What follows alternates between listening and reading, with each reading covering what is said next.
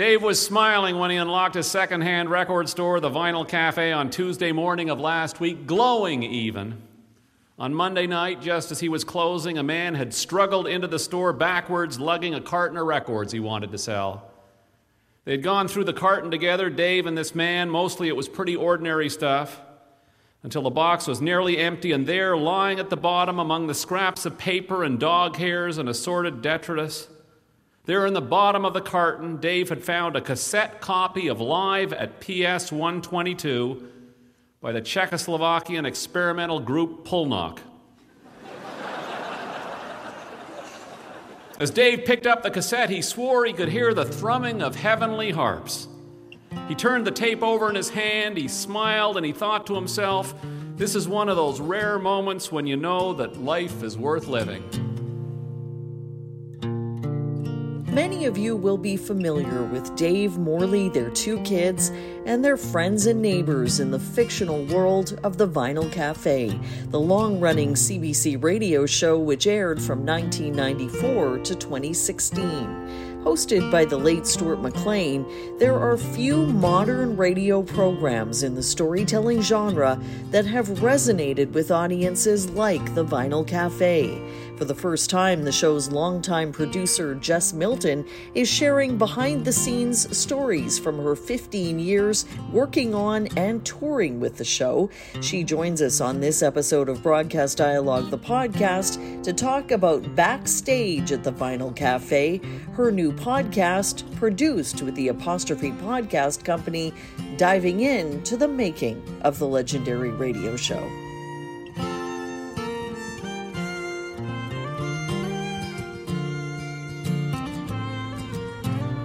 Hi, I'm Jess Milton. I'm the producer and I guess now host of Backstage at the Vinyl Cafe. I can't tell you how I can tell you exactly how I got into radio. It was a fluke, but I can't tell you how I got into broadcasting. I went to school for broadcast journalism, but I wasn't interested in radio.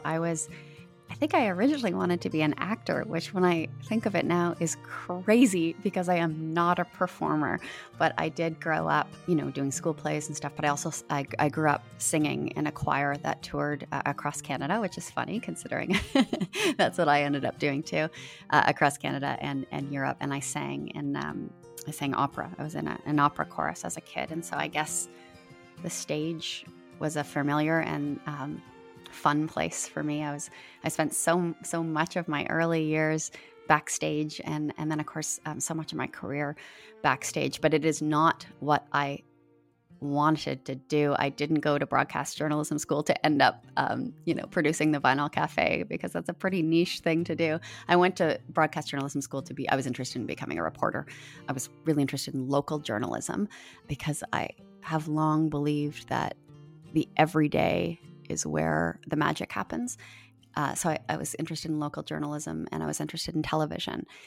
But I took a broadcast journalism class in radio. I took a few. And one of my teachers was Stuart McLean.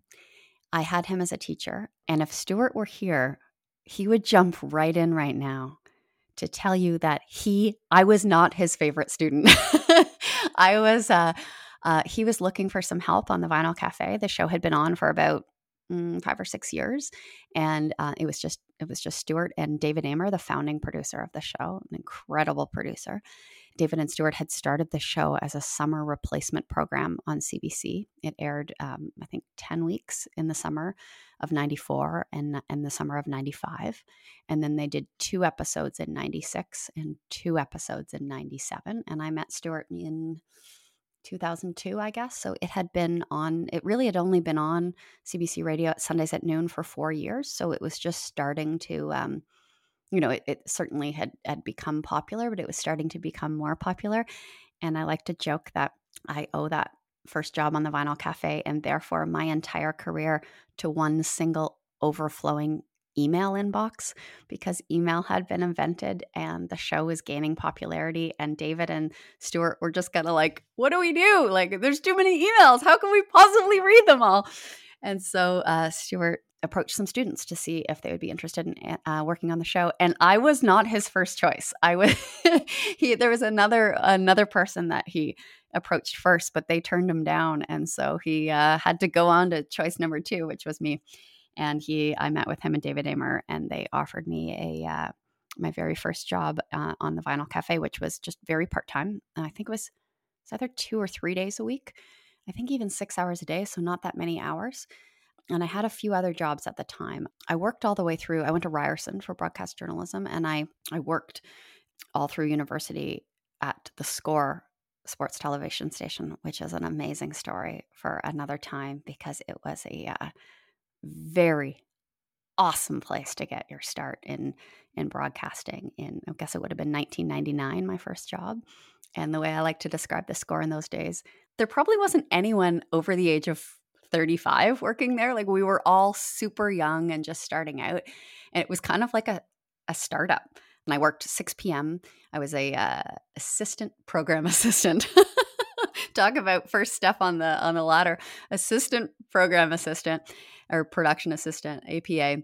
And I worked 6 p.m. till about 4 a.m., about 4 nights a week to put myself through university. I had that job, and I kept that job all the way through university. So Stuart approached me about this job on the Vinyl Cafe, approached me as his second choice. And I was already working at the Score, and I was doing an internship on the National.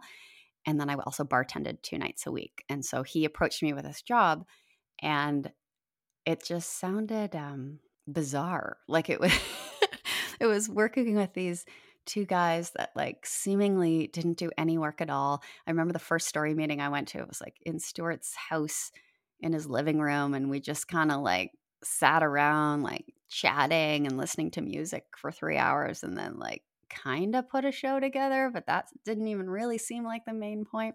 Anyway, I took the job because I was like, I just liked hanging out with Stuart and David. And I had the flexibility to be able to work very part-time with them because I had these other jobs. And so I could afford it. And it seemed like the path not traveled, which is right up my alley. I like to do things just like maybe slightly differently. I always thought I would intern on the National and then, go out to Regina or something and work as a reporter out there, and then move to, Calgary or Vancouver, and then kind of take that route. But this was a path that had not been trodden, and I always like those paths. I like to get lost in the woods, and so off I went to get lost in the woods, lost in the world of the Vinyl Cafe. And I started part-time on the show, a couple days a week. I guess within about, I don't know, maybe a year or something, they brought me on full-time. The show was really starting to take off. We were doing more and more live concerts every year. And then in 2005 or 6, David Amer retired and handed me the reins as producer. And I was a producer of the show for over a decade until we wound it, until Stuart died. The Vinyl Cafe, to many CBC and public radio listeners in the US and the UK, has reached this iconic status. But for those who might not be completely familiar with the show, do you want to talk a little bit about it and this fictional world that Stuart McLean created? It's it's funny. It's probably really bizarre. Like if someone was coming up with the show idea now, I'm not sure how they'd pitch it. Like it was kind of it was just it was this world. It was a world that Stuart created in his imagination. So the heart of the Vinyl Cafe are these fictional stories written by Stuart McLean about fictional characters. A guy named Dave with no last name, and Dave is the owner of what he proudly refers to as the world's smallest record store, and his wife is Morley, and their 2 kids are Sam and Stephanie. And basically, the show, the heartbeat of the show, were these fictional stories. So when Stuart and David Amer created the show, it had a bit of a different conceit. The conceit was that Stuart was, Stuart McLean, a real guy, and that he would pop into a used record store called the Vinyl Cafe. And he would, when he was there, he would have learned about, here's this song by Ry Cooder. So it was basically a music show. David Amer was a legendary producer at CBC, incredible guy. I learned so much from him. He knows so much about music. And he and Stuart worked together on Morningside with Peter Zosky. David Emmer was the music producer on that show, and Stuart loved music. And so they wanted to do a music show together. And they came up with this idea that, this is funny actually, and a good reminder for people out there who might be creating their own shows. Stuart and David they created a pilot called The Vinyl Cafe. And I think it was maybe in 94 or something. And they handed it in to management at CBC. And the program director at the time listened to it, loved it, and then did nothing with it. I've heard the pilot. It's I have it somewhere. It sat on that person's shelf for 5 years. Nothing happened. And they did like it. It's not like they turned it down. They liked it, but they just didn't have the right spot for it. And eventually they gave it this summer replacement, 10 weeks in the summer. So when David and Stuart went back to revisit the pilot, the original conceit of Stuart stopping by and talking to his friend Dave, it felt maybe a bit too cute. And so they changed it slightly, where they mostly would play music and Stuart would tell some stories about this guy, Dave, who owned a record store. And that's really the show for the first 2 or 3 seasons. Dave was a minor character. He didn't even appear in every episode. But by the time the show kind of became, by the time I was on board, Dave and Morley were the beating heart of the Vinyl Cafe, and their world was our world. And these Dave and Morley stories were about Dave and the antics that he would get into. Dave, his heart is always in the right place, but his head and his feet don't always lead him in the right direction. So he's always trying to do good, but he almost always messes up trying to do good. And the good he's trying to do, or the good he's trying to create, is almost always to please Morley, because he loves his wife Morley more than anything, and he wants her to be happy. The radio show, there was a Dave and Morley story in most episodes of the show, but we also, most of our shows, not all of them, but most of them were recorded live across Canada. So Stuart and I would fly into a town or drive into a town maybe 5 or 6 days before we recorded, and we would come armed with a binder full of research, ready to write. We'd say we were recording in Tofino, British Columbia. We'd arrive maybe 5 or 6 days before the show, having read the local newspaper for several weeks or months, having come armed with some research by our amazing associate producer, Louise Curtis, who would have interviewed dozens of people about the town. We generally have a sense of what we wanted to write about, but it would almost always change. Each day we'd kind of hit the ground running. He'd go one way and I'd go another. And we'd be reporters. We'd hang out in coffee shops and listen to what people were talking about, and then approach them at their table and explain who we were. And I almost always started with the question, what do you want people to know about this place that you live? And we heard the most amazing stories, and we would gather every night. I'd usually rent us a little house or apartment, or sometimes just 2 hotel rooms, and we'd gather in his hotel room or mine, or we'd gather in the kitchen of the apartment that I rented, and we'd start telling each other stories about what we learned about the place where we were recording. And usually a story would just sort of emerge, it would present itself to us, and then we'd write it and we'd work on it a little bit more, and we'd rent a theater.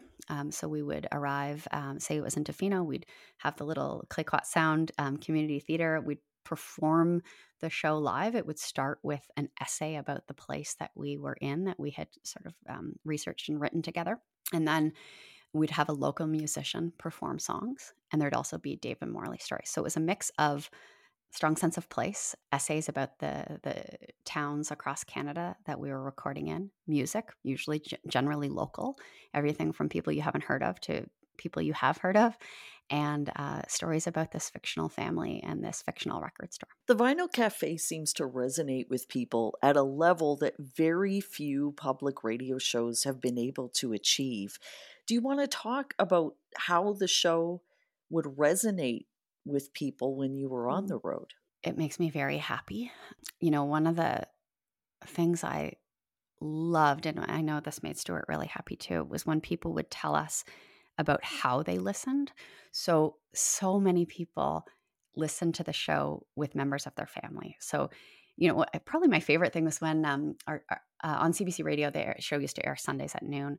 So people would say, they'd write us these letters and say, I live in Mabu, Cape Breton, and my mom lives in, Red Deer, Alberta, and I listen at noon, and then I wait a few hours and she listens at noon, and then we call each other afterwards and talk about the show. I don't know what I don't know what it was about the show that brought people together, but it did do that. It brought people together. And the very first episode of the podcast, I have 2 little girls now. I have a 3-year-old, Annabelle, and a 5-year-old, Eloise.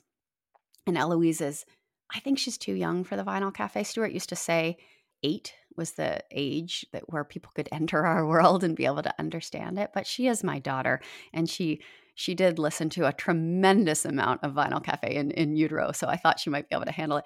So the first episode of the podcast, I was listening to it on my phone, and she said, "What is that?" And I said, "It's Stuart." She's heard all about him. She never got a chance to meet him. And she took my phone and she laid on the couch listening to Dave on the bike, and I saw her escape. I saw her transport herself into a different place. It's not a long story, so she could handle it. It's maybe 16 minutes or something.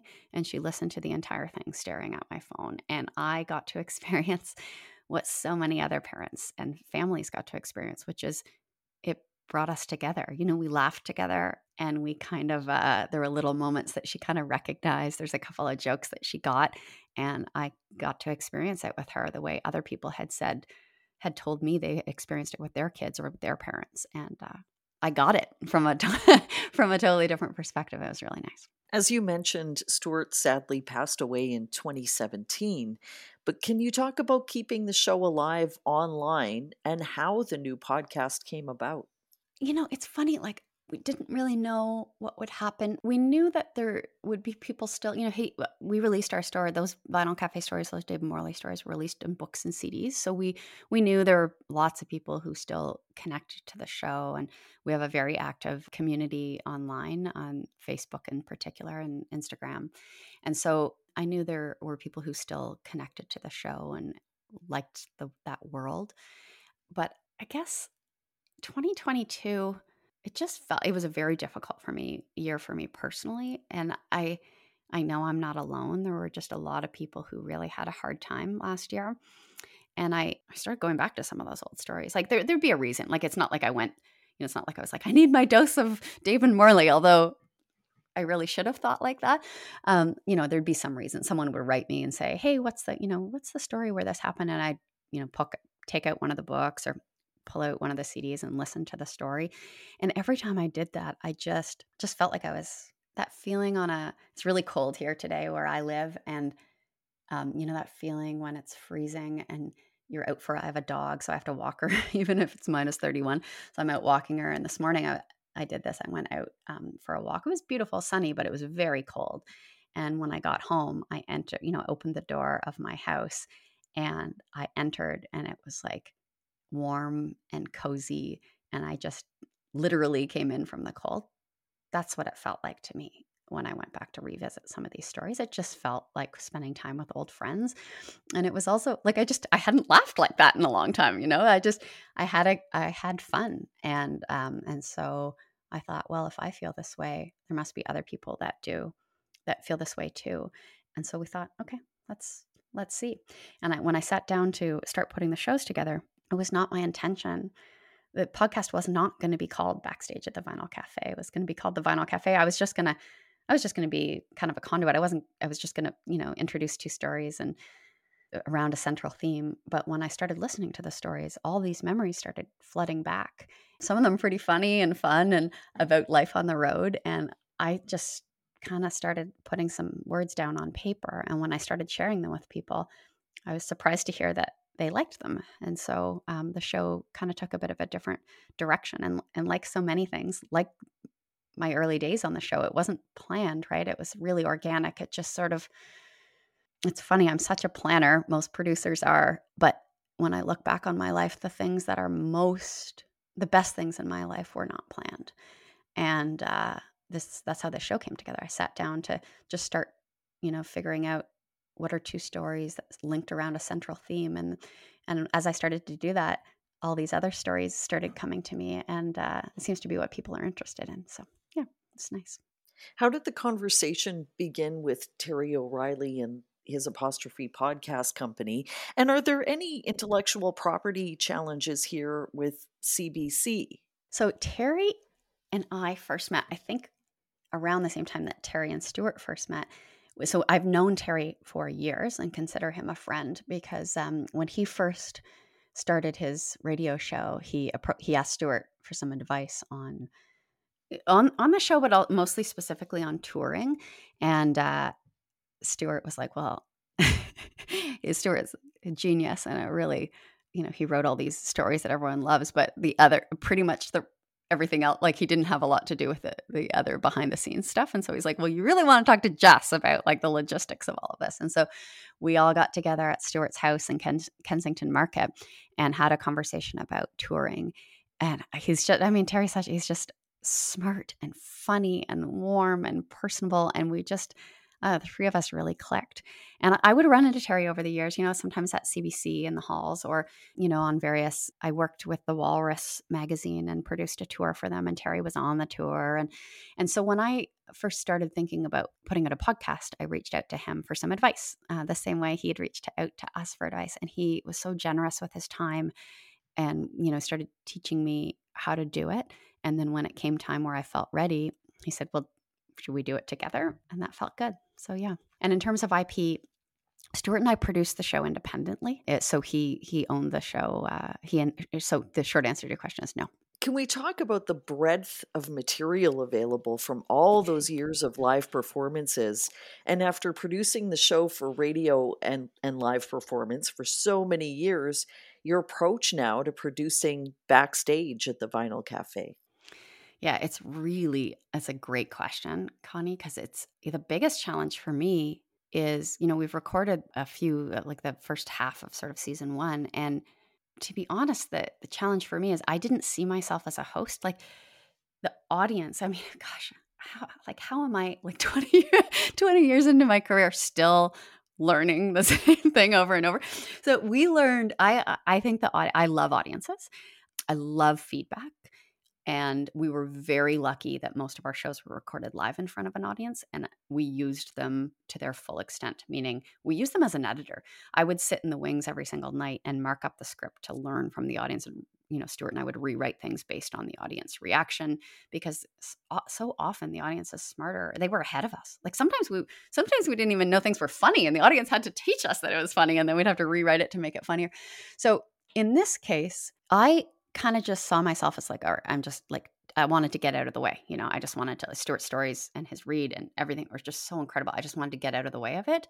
And I was just going to throw to the stories and get out of the way. But the feedback has been, I guess the audience sees me differently than I see myself. So that's been a bit of a shift and I'm going to have to do some work on that front.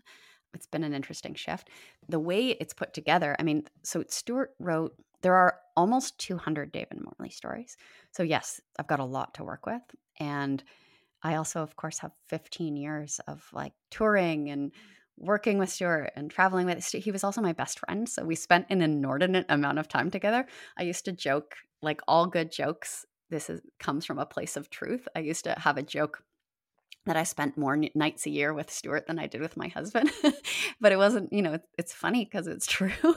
Like I would be, I'd be out living on a tour bus for about 150 or 200 days a year and only home for whatever's left, 150. So yeah, we spent an inordinate amount of time. So believe me, I could go on for years with backstories from the Vinyl Cafe because it was everything to me for 15 years.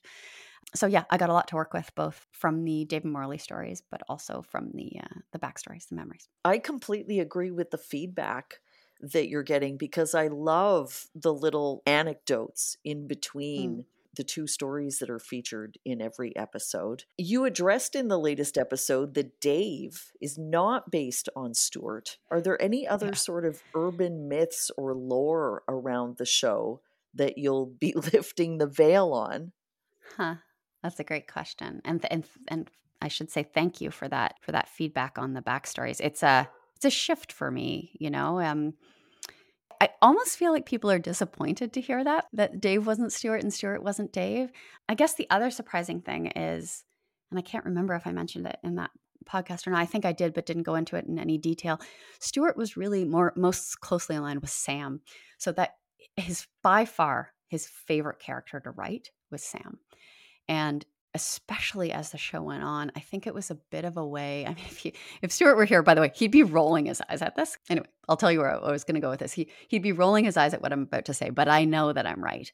I think it was a bit of a way for him to process some stuff. Sam was a bit of a way to do that. So the first thing is Sam and Stuart see the world in exactly the same way, like full of possibility, right?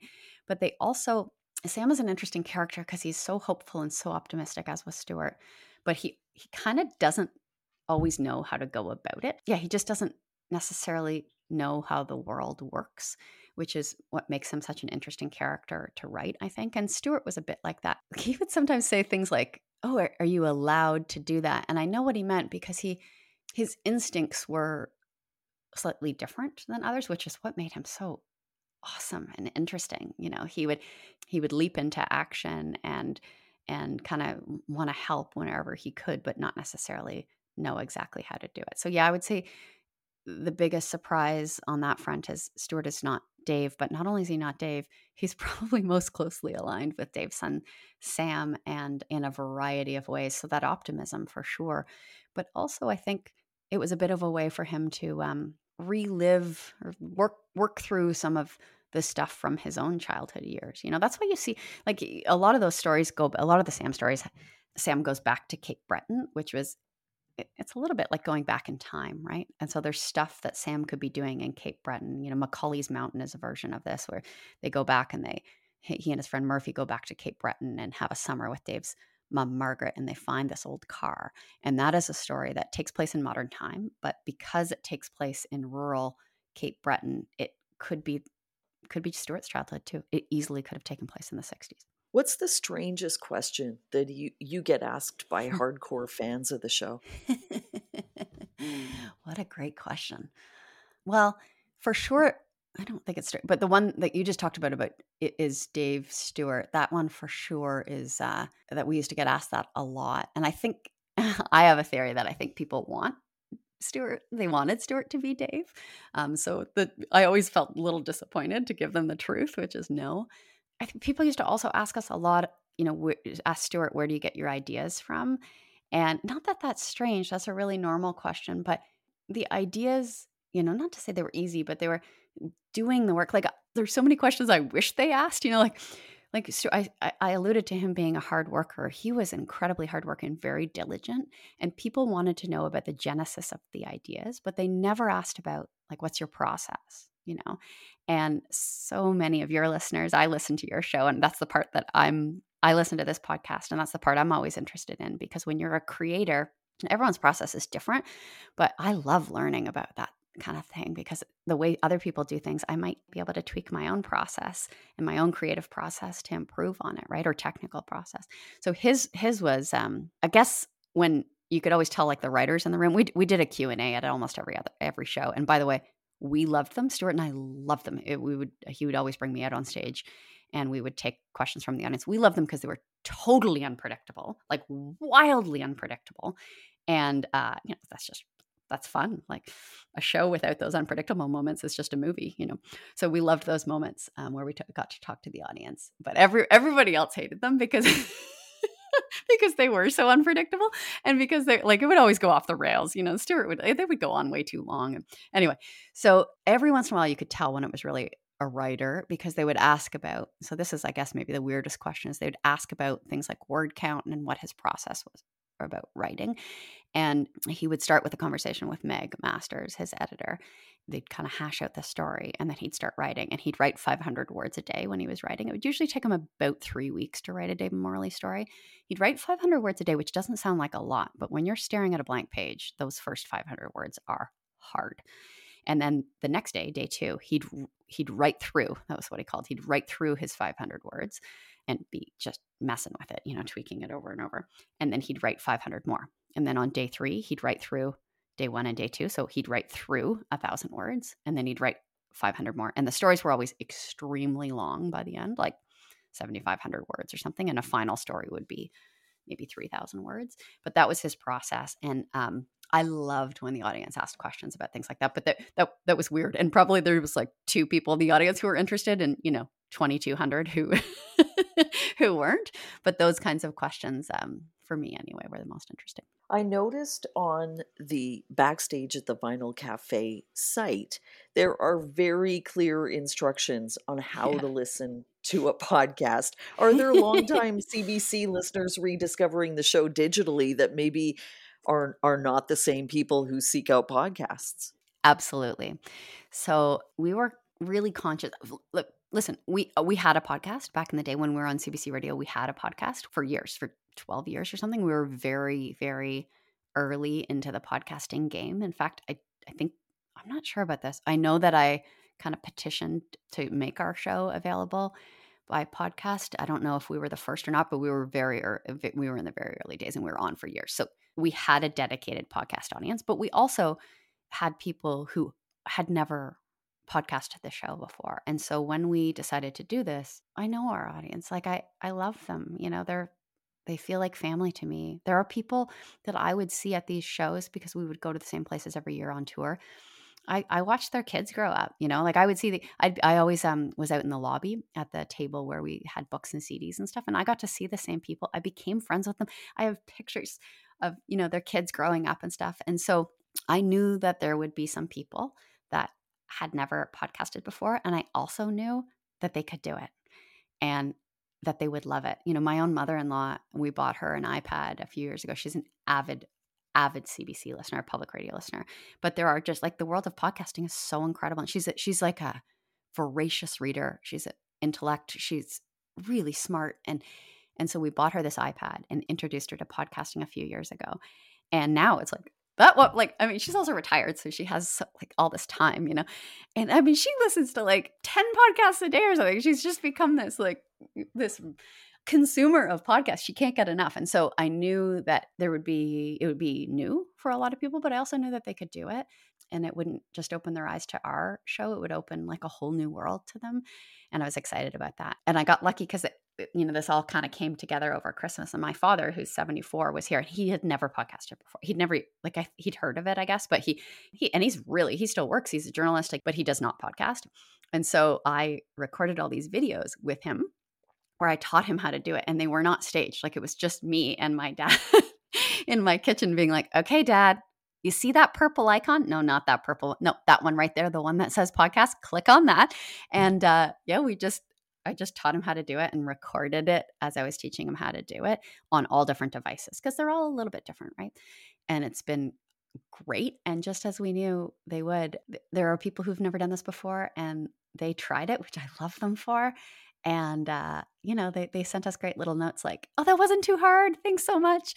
So, yeah, I think there'll be, I hope that the podcast that we get our existing fans who I care so much about, but also that we introduce them to not just our show, but a world of podcasts that they can explore and discover. And also I hope that there are some podcast listeners out there who maybe never listened to the Vinyl Cafe on the radio who will find us on podcasts. Is there a thought you want to close on, Jess? The question that I'm left with is, after studying under the master, do you have thoughts on the craft of this kind of storytelling and whether a show like the Vinyl Cafe can be reproduced in some manner? Have you thought yourself about, you know, taking a crack at a storytelling focused show? I got butterflies when you said that because it makes me nervous. You know, I am not Stuart McLean.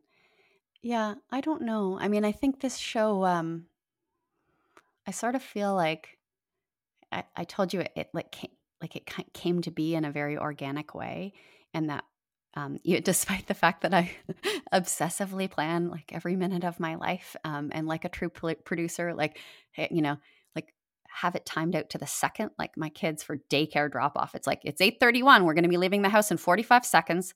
35 seconds, 25 seconds. You know, despite all of that, my favorite things in life kind of just have been given the space and time to sort of reveal themselves to me. And that's what I hope will happen with the show. I guess the truth is, I don't know. That excites me to think about, but I'm not there quite yet. I don't know if I ever will be. I think we'll just have to see. You know, I also told you that I really I've been blessed to inherit through Stuart great audiences over the years. And I've really I've learned so much from the Vinyl Cafe audience, and I think they'll be my guide. They always have been. I hope they will be moving forward too. So I guess we'll have to see what happens. I don't know about you, but downstream and, organic, I think are a very post-pandemic state of being. I think you're right. I also think it's, for me personally, it comes with age. Like I used to will things into existence, and I still do that a little bit, but I think the combination of the turbulent times that we've been living in, the pandemic, and also living with two small, strong-willed children, I think I've had to recognize I can't always do that, and that I need to just sort of be patient and wait for things to, not necessarily wait for things to happen, because I certainly am the kind of person who makes things happen, but I think, patience and like, one of the main things I learned from Stuart, it's an incredibly valuable lesson, both as a creator, as a producer, as a writer, but just as a human being. He was, everyone talks about how good of a storyteller he was, and God, he was the best, right? Like he's a legend, but he was a great storyteller because he was an incredibly good listener. He was an observer.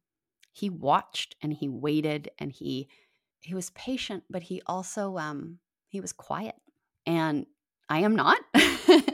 And I had to learn that from him. Like I learned that from him through as a reporter. I was always quick. We'd go out. I told you about going out and interviewing people, and I'd be quick to fill the air. If they didn't have something to say, initially when I was young, I would say something to make them feel better. And he taught me to just be patient and wait, and to really listen. And the good answers always come when you're waiting patiently and not trying to fill in that space. And I think, I think about him, this conversation, some of the questions you're asking made me think about how much I've learned from him, because that's not in my nature. And yet I've learned that from him. So yeah, I think just like him, I'll pay attention, close attention, and I will watch and wait, and I'll pay attention to how the audience is feeling about things. But also, Stuart and I used to have this phrase when we were planning things or coming up with ideas or making big decisions. He'd say, "What does your tummy tell you?" Not your brain, but not even your heart, right? Like your tummy, like almost like you feel it deep down inside of you. And that's how I move through life, with him saying to me, "What does your tummy tell you?" I still think that all the time. So yeah, I'll see what my tummy tells me. Thanks so much for sharing your stories with us, Jess. Thanks so much for asking. Thanks so much for asking such great questions too. You are very good at listening and waiting, and it's a pleasure to talk to someone like that. So thank you. Thanks, Jess.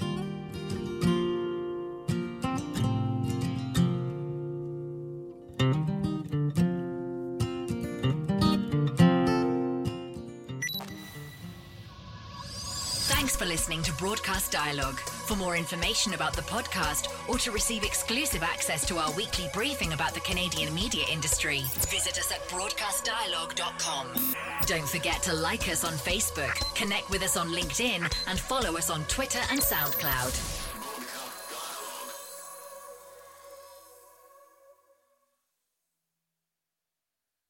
I'm Jeff Woods, and I'm shining a light on music and the rock stars who make it. He just was one of those people, he stood out. He was a magic guy. He really was a magic guy. We all have faults. He had the same amount of faults as we all had. This was before Led Zeppelin. Robert was full on. I mean, he was Led Zeppelin without the band behind him. He had the hair, the jeans, the whole thing, and he was amazing. The Records and Rockstars podcast, heard around the world and yours to hear wherever you get podcasts. All the episodes from JeffWoodsRadio.com.